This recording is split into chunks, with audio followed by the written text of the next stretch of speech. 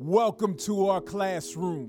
In this space, we talk about education, which is inclusive of, but not limited to, what happens in schools.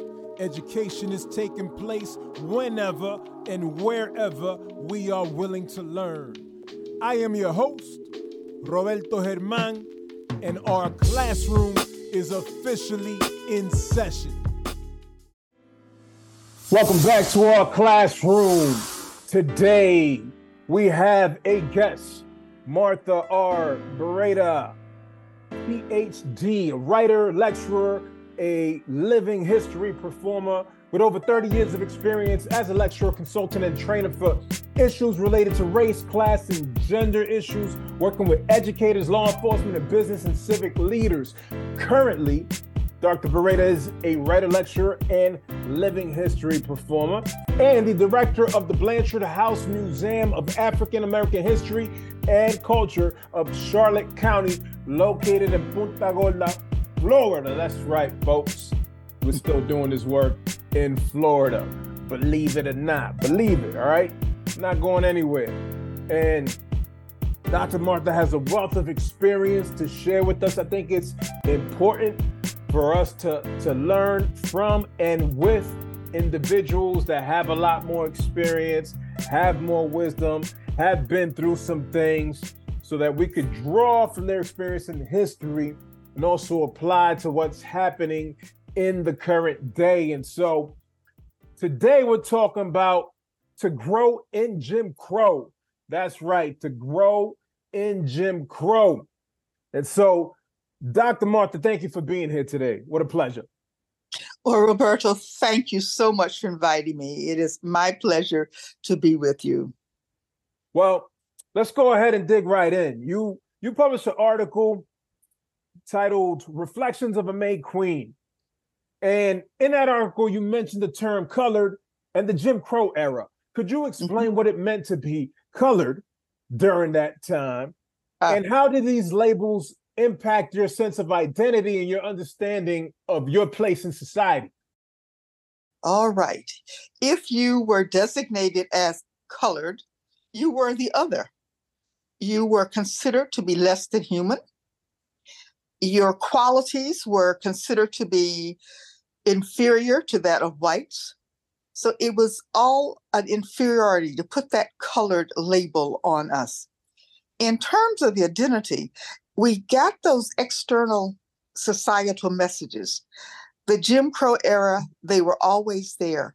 And basically what they were saying, the segregation was meant to say you are less than. The discrimination, you cannot go here or there. You are less than. Everything was meant to show the difference between whiteness and blackness. We were simply called colored. Now, a really key word here is place, Roberto. That is the key, because the place, and you would often hear when I was growing up, well, they're not keeping their place. Our place as colored was at the lowest level, the lowest rung on the social racial hierarchy that had been created. And on that hierarchy, if you wanted to survive, if you wanted to keep your job, you had to, I have two terms, one a performance identity and one is an authentic identity. Well, in order to keep your place so that whites felt good about themselves, you had to use your performance identity. Yes, keep your head down, take your hat off. But by the same token, when you came back to our place, you had your authentic identity. You were a human being. So that whole thing with colored was to dehumanize us. Wow. That must have been quite the challenge to live through, in terms of constantly switching and fighting through the notion of your place, right? Because, and you mentioned the word to dehumanize us. We should all be able to sense our experience, our own humanity in any space and place in which we dwell. And yet you were living through that experience. And your description of the veil coined by Du Bois highlights the perception of Black intellectual, cultural, and moral inferiority. How did this myth affect your education and personal aspirations as a young girl? All right. From my family and from my community, and it's very important, Roberto, that I mention community, because when I grew up with a community reinforcing everything that I'm going to say to you. I write about my experiences as a colored girl, right? But it is the lessons I learned that if anybody takes anything from this is what I want them to take. These lessons I learned in my home, and they were reinforced in my community. There are two sets of them: denials and affirmations. First of all, I am not tragically colored. I got that from Zora Neale Hurston. In fact, I was in DC on Monday for a presentation. The barber, who was Dr. King's barber, said, "We weren't sad. They had agency even during Jim Crow. Roberto, there was agency. We were not thinking of ourselves as victims." I know what it sounds like. So I'm not tragically colored. These were rules I learned now. I am not who the largest society believes or says I am. I'm not that. I am not inferior to any race or group culturally, intellectually, or morally. In fact, I read in Enslavement, the elders said we are morally superior because we don't treat people inhumanely. And I am not the other who they claim that I am, undeserving of respect, dignity, and equality. Now, those were our denials. Now, this is who my family and our community let us know who we were. I know who I am. My community said this to me. I am a precious gift to my family and my community. Roberta, our community made me and us feel that way. And I am a member of a dynamic culture that provides for my resilience, my well-being, and my joy. Now, this last one is real crucial here. I am born with unique gifts and talents that I will use to better my community and fulfill my life purpose. We had a purpose. Our community, the grown people in my community, Roberta, were responsible. The community, they were responsible for encouraging us and holding us to certain principles. So those lessons that I gave you were not just from my house. They were from all of the adults that surrounded us. And that, if I must say, is something I think we must bring back, is that sense of community that I, as a colored girl during Jim Crow, I felt that. That's why I can be who I am, because of that. So you feel like we've deviated from the sense of community? Roberto, not feel. I know we have. There's this individualism that has taken place. And I know we have many people who are doing well. But if you think about what we see in the news and everything, it's an individual. Individual success does not mean that the group has come along. Individuals have benefited. The masses of our people still have some difficulty. So we have come to believe in the values of the larger society. When I was in DC, I'm in a taxi with a Nigerian taxi driver. First of all, he's pointing to buildings. You know all those buildings in DC? He says, "You know where those were first, don't you?" I said, "Mm-hmm, in the three empires in West Africa." But he said to me, he's a Nigerian. He said, "We must go back to who we are. We are one. We are a collective society. We are not to separate ourselves." And so, Roberta, I've seen too much moving out of the neighborhood, not coming back, not bringing everybody with us. And so I didn't mean to give a lecture on that, but that's how I feel. No, that we're here to unpack all of this. It's certainly relevant to what's happening today and to things that we need to wrestle with, not just as individuals, but as a community. Can I tell you probably, well, I'll tell you the story a little later. It's about me as a 13-year-old. I'll tell it to you later. Go on. Well, I'd like to hear about your upbringing. As you mentioned, being involved in attending poorly funded schools and experiencing segregation in various aspects of your life. Can you share some specific instances or memories that stand out to you from this period?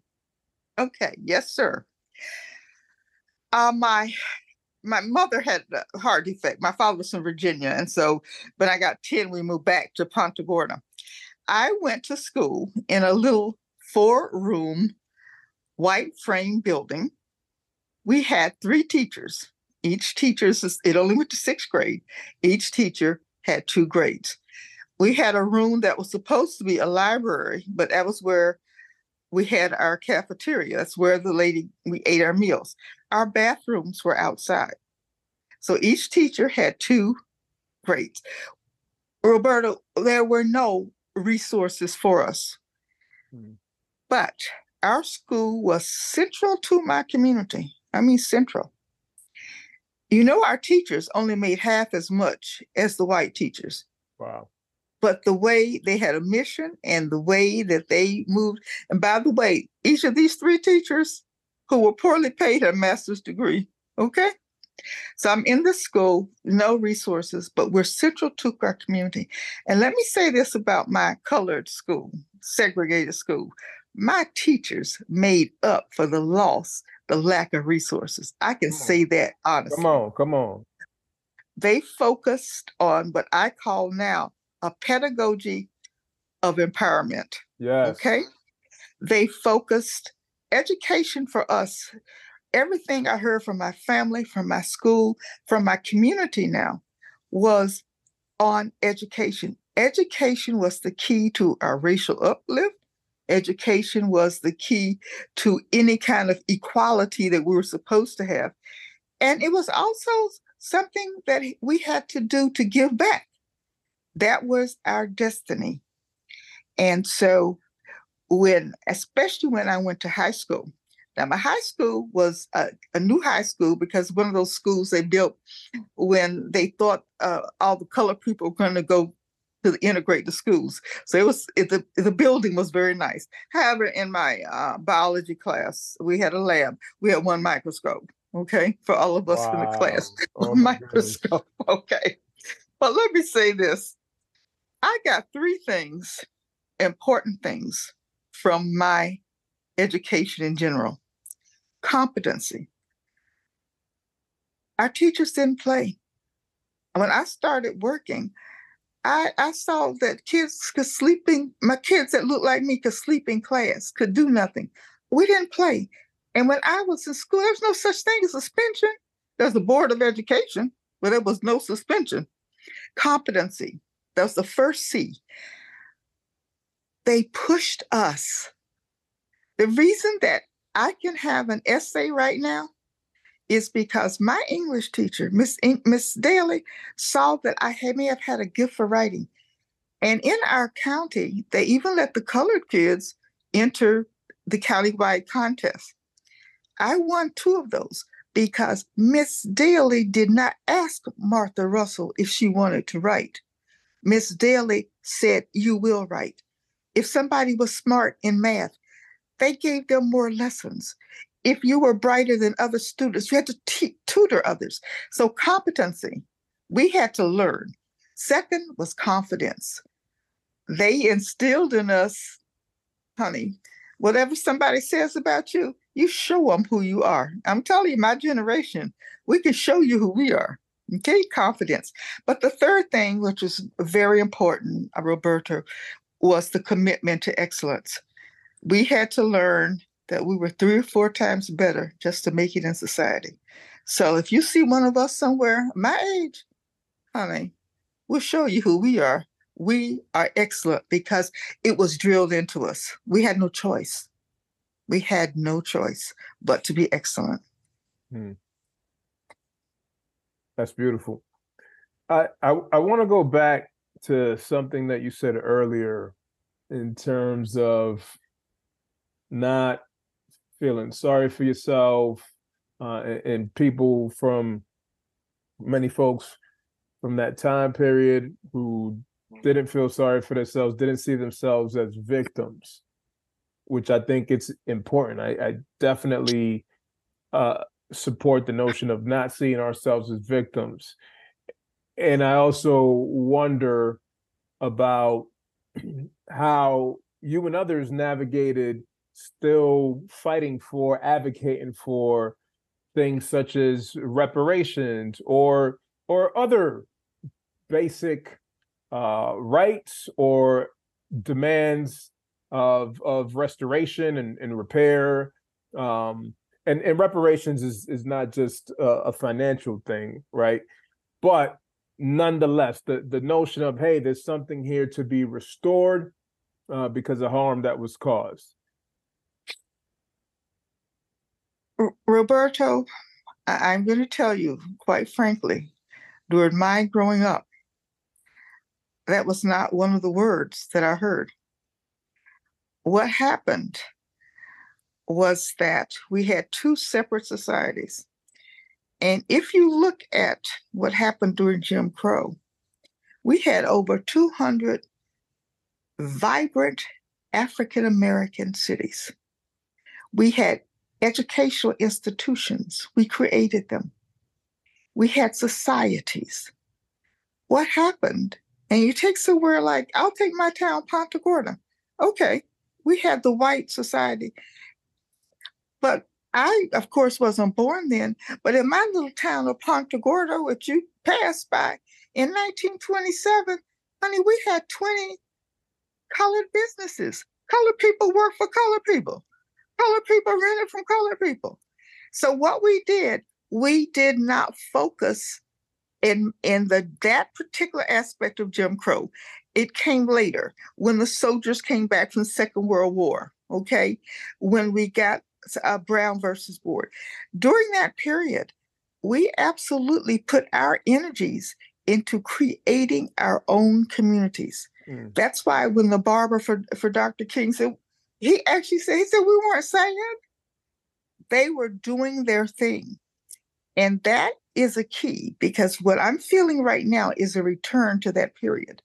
And so we can either hope that they do something for us, or we can start doing it for ourselves. And may I say something about Florida and this education thing, okay?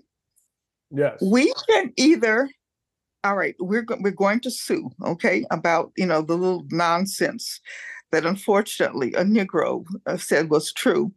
We have this nonsense. We can wait for the court, take 2 or 3 years. Or I'm going to say to people who are listening to this, do like they did when I was in school in Jim Crow. Do you think that our teachers didn't teach things other than what they were supposed to teach to keep us immune? All right. They knew how to go around this. So what I'm saying right now is, okay, while we're in court waiting for this, in our churches, you have Sunday school, have Saturday school. Teach your own history. Teach African American history. Don't start with slavery. Start with the places that we came from in West Central Africa. They had 3 empires. Start with that. We don't need, my generation did not wait for them. They did not wait for them to teach us about ourselves. In my school, they went around all of that. That's why I can be who I am, because they did not wait. Okay? They did not wait. Tulsa, yeah, they got so angry and so jealous, they burned it down. But do you think Tulsa, you couldn't go into the department store? Child, they built a department store anybody in the world want to go into. You couldn't go to the theater. Look at the theaters they built. Look at the schools they built. They did not wait for anybody to give them anything. They took what they wanted and they made it for themselves. And that's where I am now. Especially, I'm very concerned about the school situation and very concerned that we're just going to sit and be angry when we should be, every Saturday, we should be teaching African American history. Every Saturday. I'm sorry. I didn't mean to go on the lecture. No, no. Hey, this is what we're here for. We're here to talk about it all. Don't just teach Mhm. Sunday school, teach Saturday school. I love it. I love it. And And I, Roberto, one of the issues that has to have it, you asked me about the culture. When I was growing up, all of our churches, they had their separate, religious theories, but for the community, they all came together. What I see now is more territoriality. For us to save our children, our churches are going to have to come together for a community, not a religious purpose, for a community purpose. That's what's going to have to happen. Can't have territoriality. We have to come together as community. Solidarity. The Africans tell us that. The elders tell us that. We must listen to our ancestors and our elders. we got to kick down the walls of division. Thank you, sir. That's a key for you today. Oh, absolutely. I mean, that's part of the aim is to not run away from the issues. Certainly talk about and address the issues, but find ways to address them in community and find ways to be in proximity. We all come with our differences to the table, but we should be able to, at the very least, meet at the table and then take it from there, right? As we're breaking bread and sharing insight, what are the things that bring us into further proximity as opposed to focusing on the things that drive us apart? But we have to be able to engage in these critical conversations and call a spade a spade. So your description of strength and love of your family members, it's beautiful, it's touching. How did their support counteract the negative societal messages and stereotypes you encountered? Can you share an example of how their love influenced your sense of empowerment? All right. I learned three things from my family in particular: self-identity, self-worth, and self-determination. Now, my grandmother, I got the self-identity from her. My grandmother, during that age now, said, that doesn't mean us. Now, she didn't mean that we didn't have to obey laws. I don't know what it feels like to go to a back door of a restaurant. We would go drive 50 miles to Sarasota because the store didn't let us try on clothes. My grandmother would not let us do anything to dehumanize ourselves.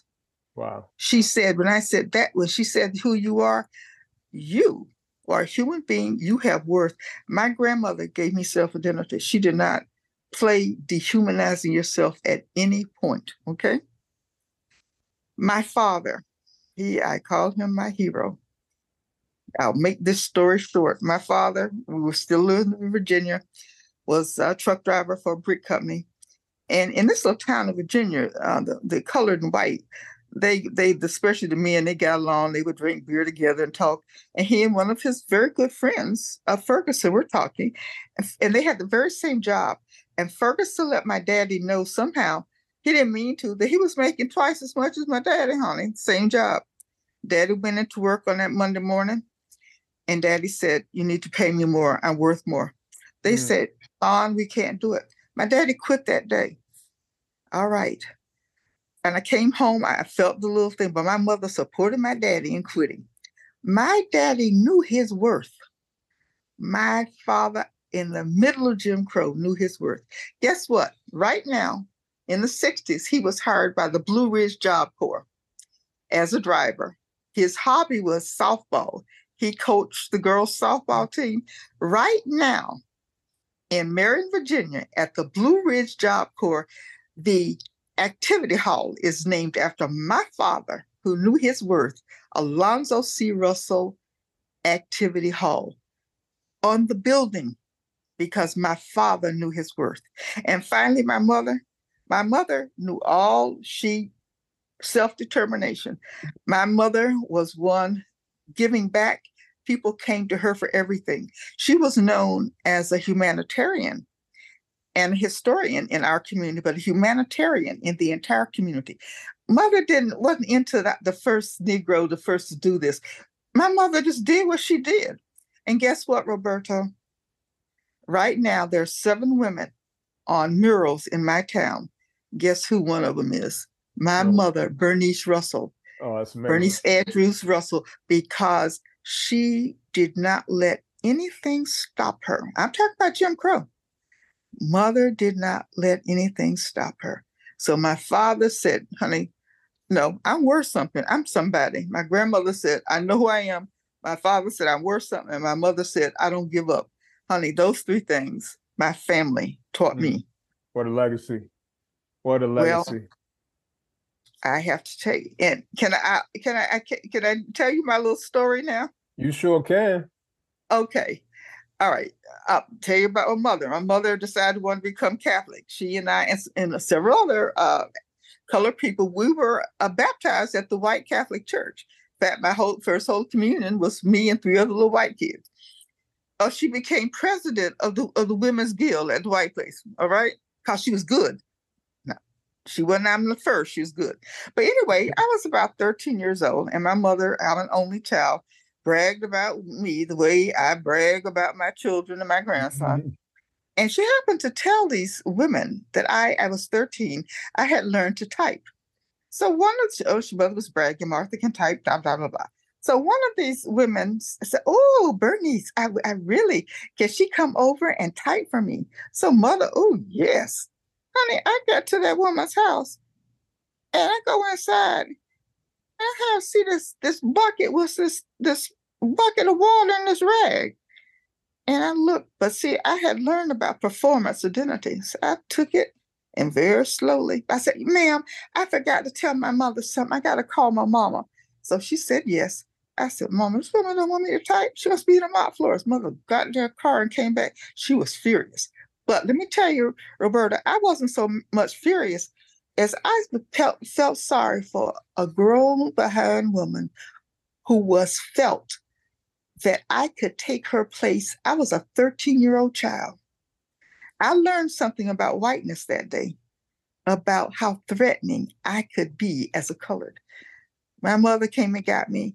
But let me say this, Roberto, those lessons I told you about I'm not who white society thinks I am and who I am, if I hadn't learned those lessons, what might have happened to me that day? I might have fallen for that and said, absolutely. Oh no, this is supposed to be, I'm just supposed to be a maid. Those lessons, honey, all fucking thing. If I had learned that, I may have said, well, so type. I learned to type so well, honey. I didn't say that. I felt sorry for that woman for frightened by a 13-year-old child. I said, oh, I know where you come from now, baby. If my typing can make you think I'm gonna take your place, I'm 13. Wow. So that was a critical lesson for me. But I said, I know who I am. And that's a good thing for folks to hold on to, like understanding who you are, understanding your worth, right? You mentioned the story about your father. He understood his value. He understood his worth. And also just learning, right, how to advocate for yourself. I mean, you used the terms performance identity and then authentic identity. But within that, what I see is like you understanding and having been taught by your parents and your grandmother how to navigate different situations, how to advocate for yourself, right? And in that case, making the call, being slick about it. Hey, I'm not gonna blow up. I'm not gonna overreact. Let me make this quick phone call. Let my mom stay. And so these are good things for us to know, for us to learn from, for us to implement in our own journeys, right? It's a different time period that we're living in, but things manifest themselves in these ways, right? It just might look and feel and sound slightly differently, but at the core, we're talking about people that are bringing their issues, bringing their sin, bringing their prejudices, their biases, and sometimes their hatred. And we have to know how to combat that. And at the same time, continue to press forward, continue to embrace the power that we do have, right? The strength that we do have, and the community that we do have. Which is Mm-hmm. why I appreciate you. I appreciate your willingness to commit yourself to writing these articles for our consumption and also to come on my podcast and share. And so you mentioned that you don't see yourself as a victim, but rather as a realist. Can you expand on this perspective and how it has shaped your approach to life's challenges and opportunities? Okay. I have been, I would say, I've been determined to do what I want to do. I went to a predominantly white university in Western Michigan. I took a course, a major that at the time was kind of off track for African Americans because they thought that we couldn't speak, but I was in speech pathology. And of course, there were things that happened at Western. I actually, Roberta was supposed to be a Negro then when I went up north. But of course, I faced the same kinds of things. But the thing is, I have to say, Right. So they were using different terminologies, but yeah, still manifesting the same type of behavior, right? Still demonstrating the same type of behavior right. because of your skin color. On the way up, Roberto, my mother and my aunt took me, right? We get to Terre Haute, Indiana. We have to sleep in the car because we couldn't get a motel room. Okay, I'm supposed to be going north, right? I'm going north, right? The first march I was ever in, protest, while people were coming south to march for, the freedom rides and whatnot. The first march I ever went on was in Kalamazoo for the Negro students to have open housing. Okay, that was my first protest. Was that? So I went through it. Of course, the separation was there. All of our social lives were very different there. I went to a white university. Actually, I went to a university that was 15,000 people. Ponta Gorda was 3,000 people when I left. Okay. But let me say this, Roberto, because of that training I got, honey, I didn't miss a beat.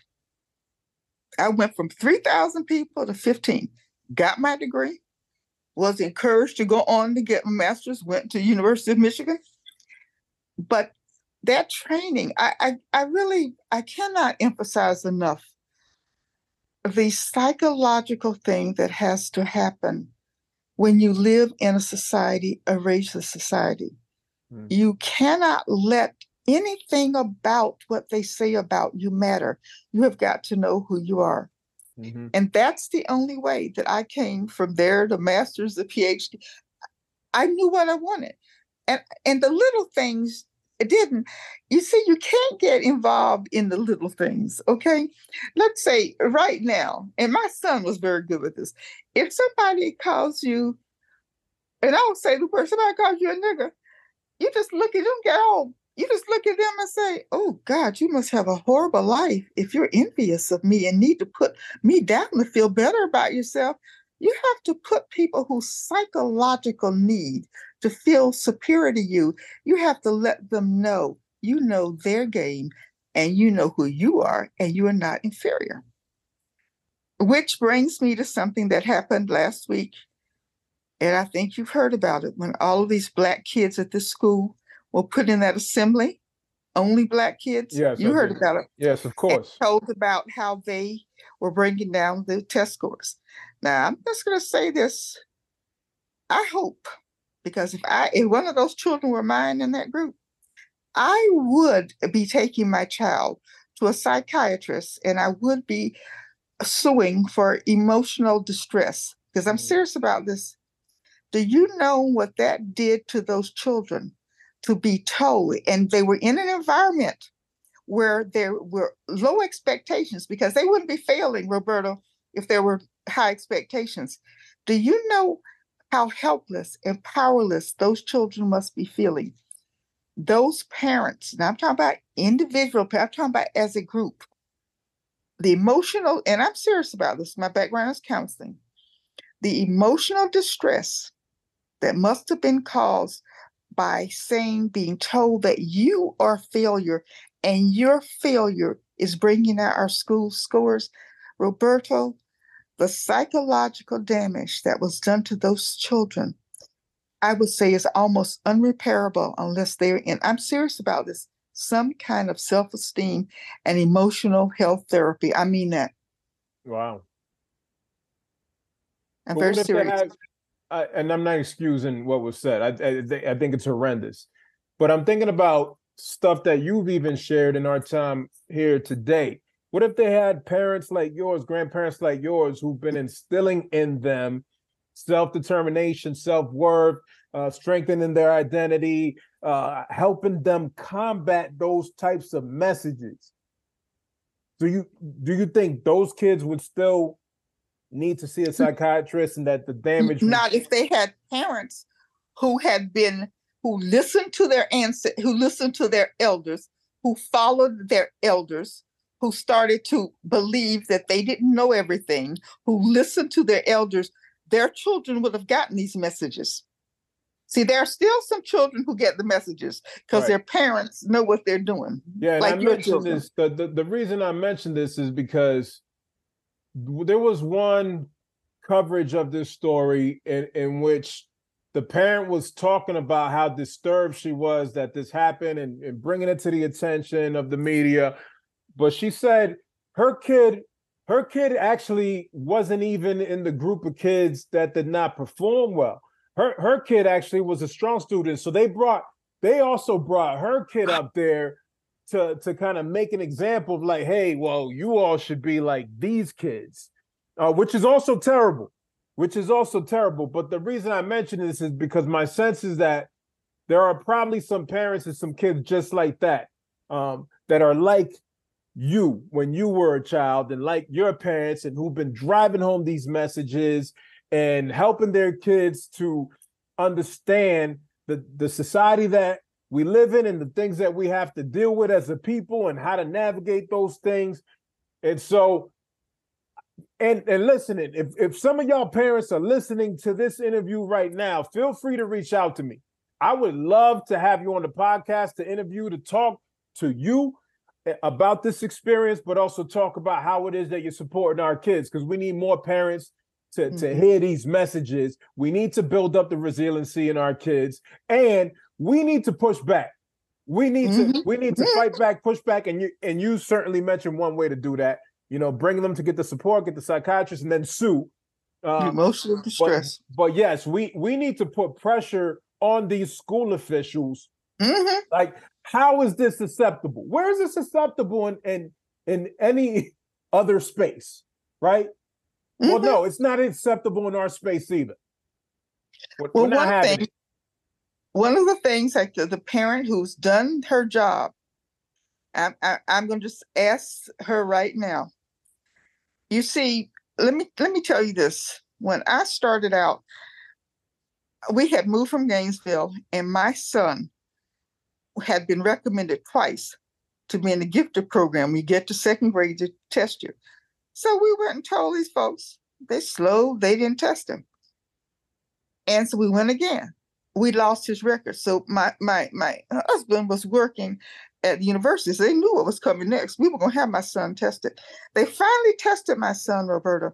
He tested higher. The psychologist told me he tested higher than any child they had tested that summer. But let me tell you why I'm telling you this story, Roberto. That changed my career focus. You see, I couldn't just care about my child. Yeah. My child was going to make it. That's why I spent the 20 and 30 years, because I did it for other African-American children. So those parents from that school who have done the right thing for their child, they need to go to those sisters and brothers and say, look, this is damaging to your child. Let us talk to you. Let us get a group of parents. Let us work with our children. Let us get community again. Maybe it's just your neighborhood. I'm not gonna let us off the hook for this, Roberto. Right. Giving back. That's what my mother did. See, Absolutely. I learned, my mother, if you're doing well, it's not individuality, Roberto. It's not about individuality. It's about collectivism. That's right. I am because we are. And if my child is doing well, I have Remember I said obligation when I was growing up? Yes. Folks had an obligation to help all of our children.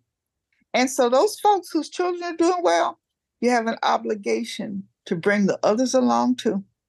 An obligation. That's right. That's right, folks. You heard it. We have an obligation. Let's commit to that. So, to those that are listening, what is I mean, you just told us we have an obligation. And you can stick with that. But if you have another message of encouragement you want to offer them, what's the message of encouragement you like to offer? Okay. First of all, we need to remember. Okay. I do a thing called remember and return. And if you don't remember, go to some of your elders who went through Jim Crow. Ask them how they manipulated Jim Crow. And they'll tell you they played that game, okay? They had to say yes or yes up. And they got to church on Sunday, top deacon, all dressed up. The ones who were the maids, they the mothers of the church. So these games. But let me tell you what was different about growing up Jim Crow. You see, during that time, we had a very definite line, divine. So you could do over there in that white society and come back and be perfectly yourself in the colored society. It's a different now, the mixture. See, we could get certain lessons at our school because our school was all Black. So what we've got to do is determine how we can still do these lessons with our kids, but we got to do it probably within our own community, okay? We need to, in terms of our schools, we need to ask our kids what's going on. Honey, does your teacher think you're smart? How does your teacher show you you're smart? If your child stops for 1 minute, tell me how your teacher treats you. How does she treat? And don't ask just about your child. How about so-and-so in your class? How do they get along? Who gets in trouble in your class? How come they get in trouble? You need to find out what's going on in the classroom. If your child or any other child is in a classroom where low expectations are held, that teacher should not be teaching your child. All right, what I'm saying is talk to your children, talk to your children's friends, come together as parents so you can know what is happening to your children. That's the first thing. We got to come back to community. We got to come back to those values of solidarity, of working together, of giving back. Education is the key. And what's his name from South Africa said it could be a weapon to change the world. But guess what Stalin said? Stalin said it's a weapon depending who's using it. So we can use education as a weapon for empowerment, or we can let them use education, which they're doing, as a weapon for disempowerment. So we need to get on this thing with our young people. We need to know what is going on in those schools. I'm talking about the environment, just not the teaching of Black English, Black's history. So we got to work on the environment, the history teaching, which we're going to do ourselves. We're not going to wait for other people to teach our history. And we need to start grooming our young people. So this means togetherness. This means collective. I guess the basic thing I'm saying is stop this nonsense about individuality and just being for yourself. Let's come back together as a people. All right. Thank you for sharing. Let's come back. So there was one question I forgot to ask you, and I'll ask it now. Mm-hmm. If you had the opportunity to have lunch with any individual that lived through Jim Crow, dead or alive, who would it be and why? Okay. Anybody asked me about my family in Ponte Gorda, I said, we've been here since 1885. And we're here because my great uncle, Dan Smith, was 17 years old when he came. He could not read and write, but he was chosen to be the leader of the survey team for the railroad. You know, they come in and decide where the railroad should go. After they finished the work, 200 colored men came and laid the track. But this young man, my great uncle, was a leader. He was the leader of this group. Guess what he did? The first church service ever held in Ponte Gorda to celebrate the fact the train was coming. This kid He organized it, put it under a thatched hut. And guess what? All the people came, white and colored, came to his little organization, and they kept meeting in his little hutch until everybody got their own church. Dan Smith started our Bethel AME church. His wife, my Aunt Louisa, did not. She was a Baptist. She didn't want to go to Methodist. He started the first historic Baptist church in Ponta Gorda. He was pointed to the school board to go and get our first teacher. Now, he did learn to read and write. And one of the reasons how, when we got our school, he and another man, Sam Kennedy, sat in classes with children so that they could have the quota. He was a businessman. He had his own boat, the Dan Smith, did excellent. He had an orange grove. He was a mathematical genius, okay? He knew something about himself, okay? 2 of his daughters were top math teachers in the state of Florida. 3 of his grandsons worked for NASA. So if I could meet anybody, I'd want to meet him when he was 17, because I'm telling you, that period during those years, we know what it was like. He was so self-determined. Nothing stopped him. It didn't matter about segregation. It didn't matter about the Jim Crow laws. Dan Smith knew what he wanted. And nobody stopped Dan Smith from doing what he wanted. He was well respected in this town because he stood up like a man. And so he stood. In fact, in the incorporation of Ponta Gorda, 4 African-American men helped incorporate my town. He was one, but didn't sign the papers. He was one of the leaders of the Blacks who took them to Pine Level to do the signing. He just did what he wanted to do. He did not let obstacles outside stop him. He understood who he was, and he was a child of enslaved people. His ancestors must have told him, you got something going. He listened to his ancestors, Roberto. He listened to his elders. He did not. Do you think that Dan Smith felt like a tragic colored man? I mean, seriously, everything that man did, his own boat, Orange Grove leader, was he tragically colored? I don't think so. Mm-mm. That's great. Mm-mm. That's great. Thanks for sharing. So for folks who are interested in reading your articles and following your work, where should they go?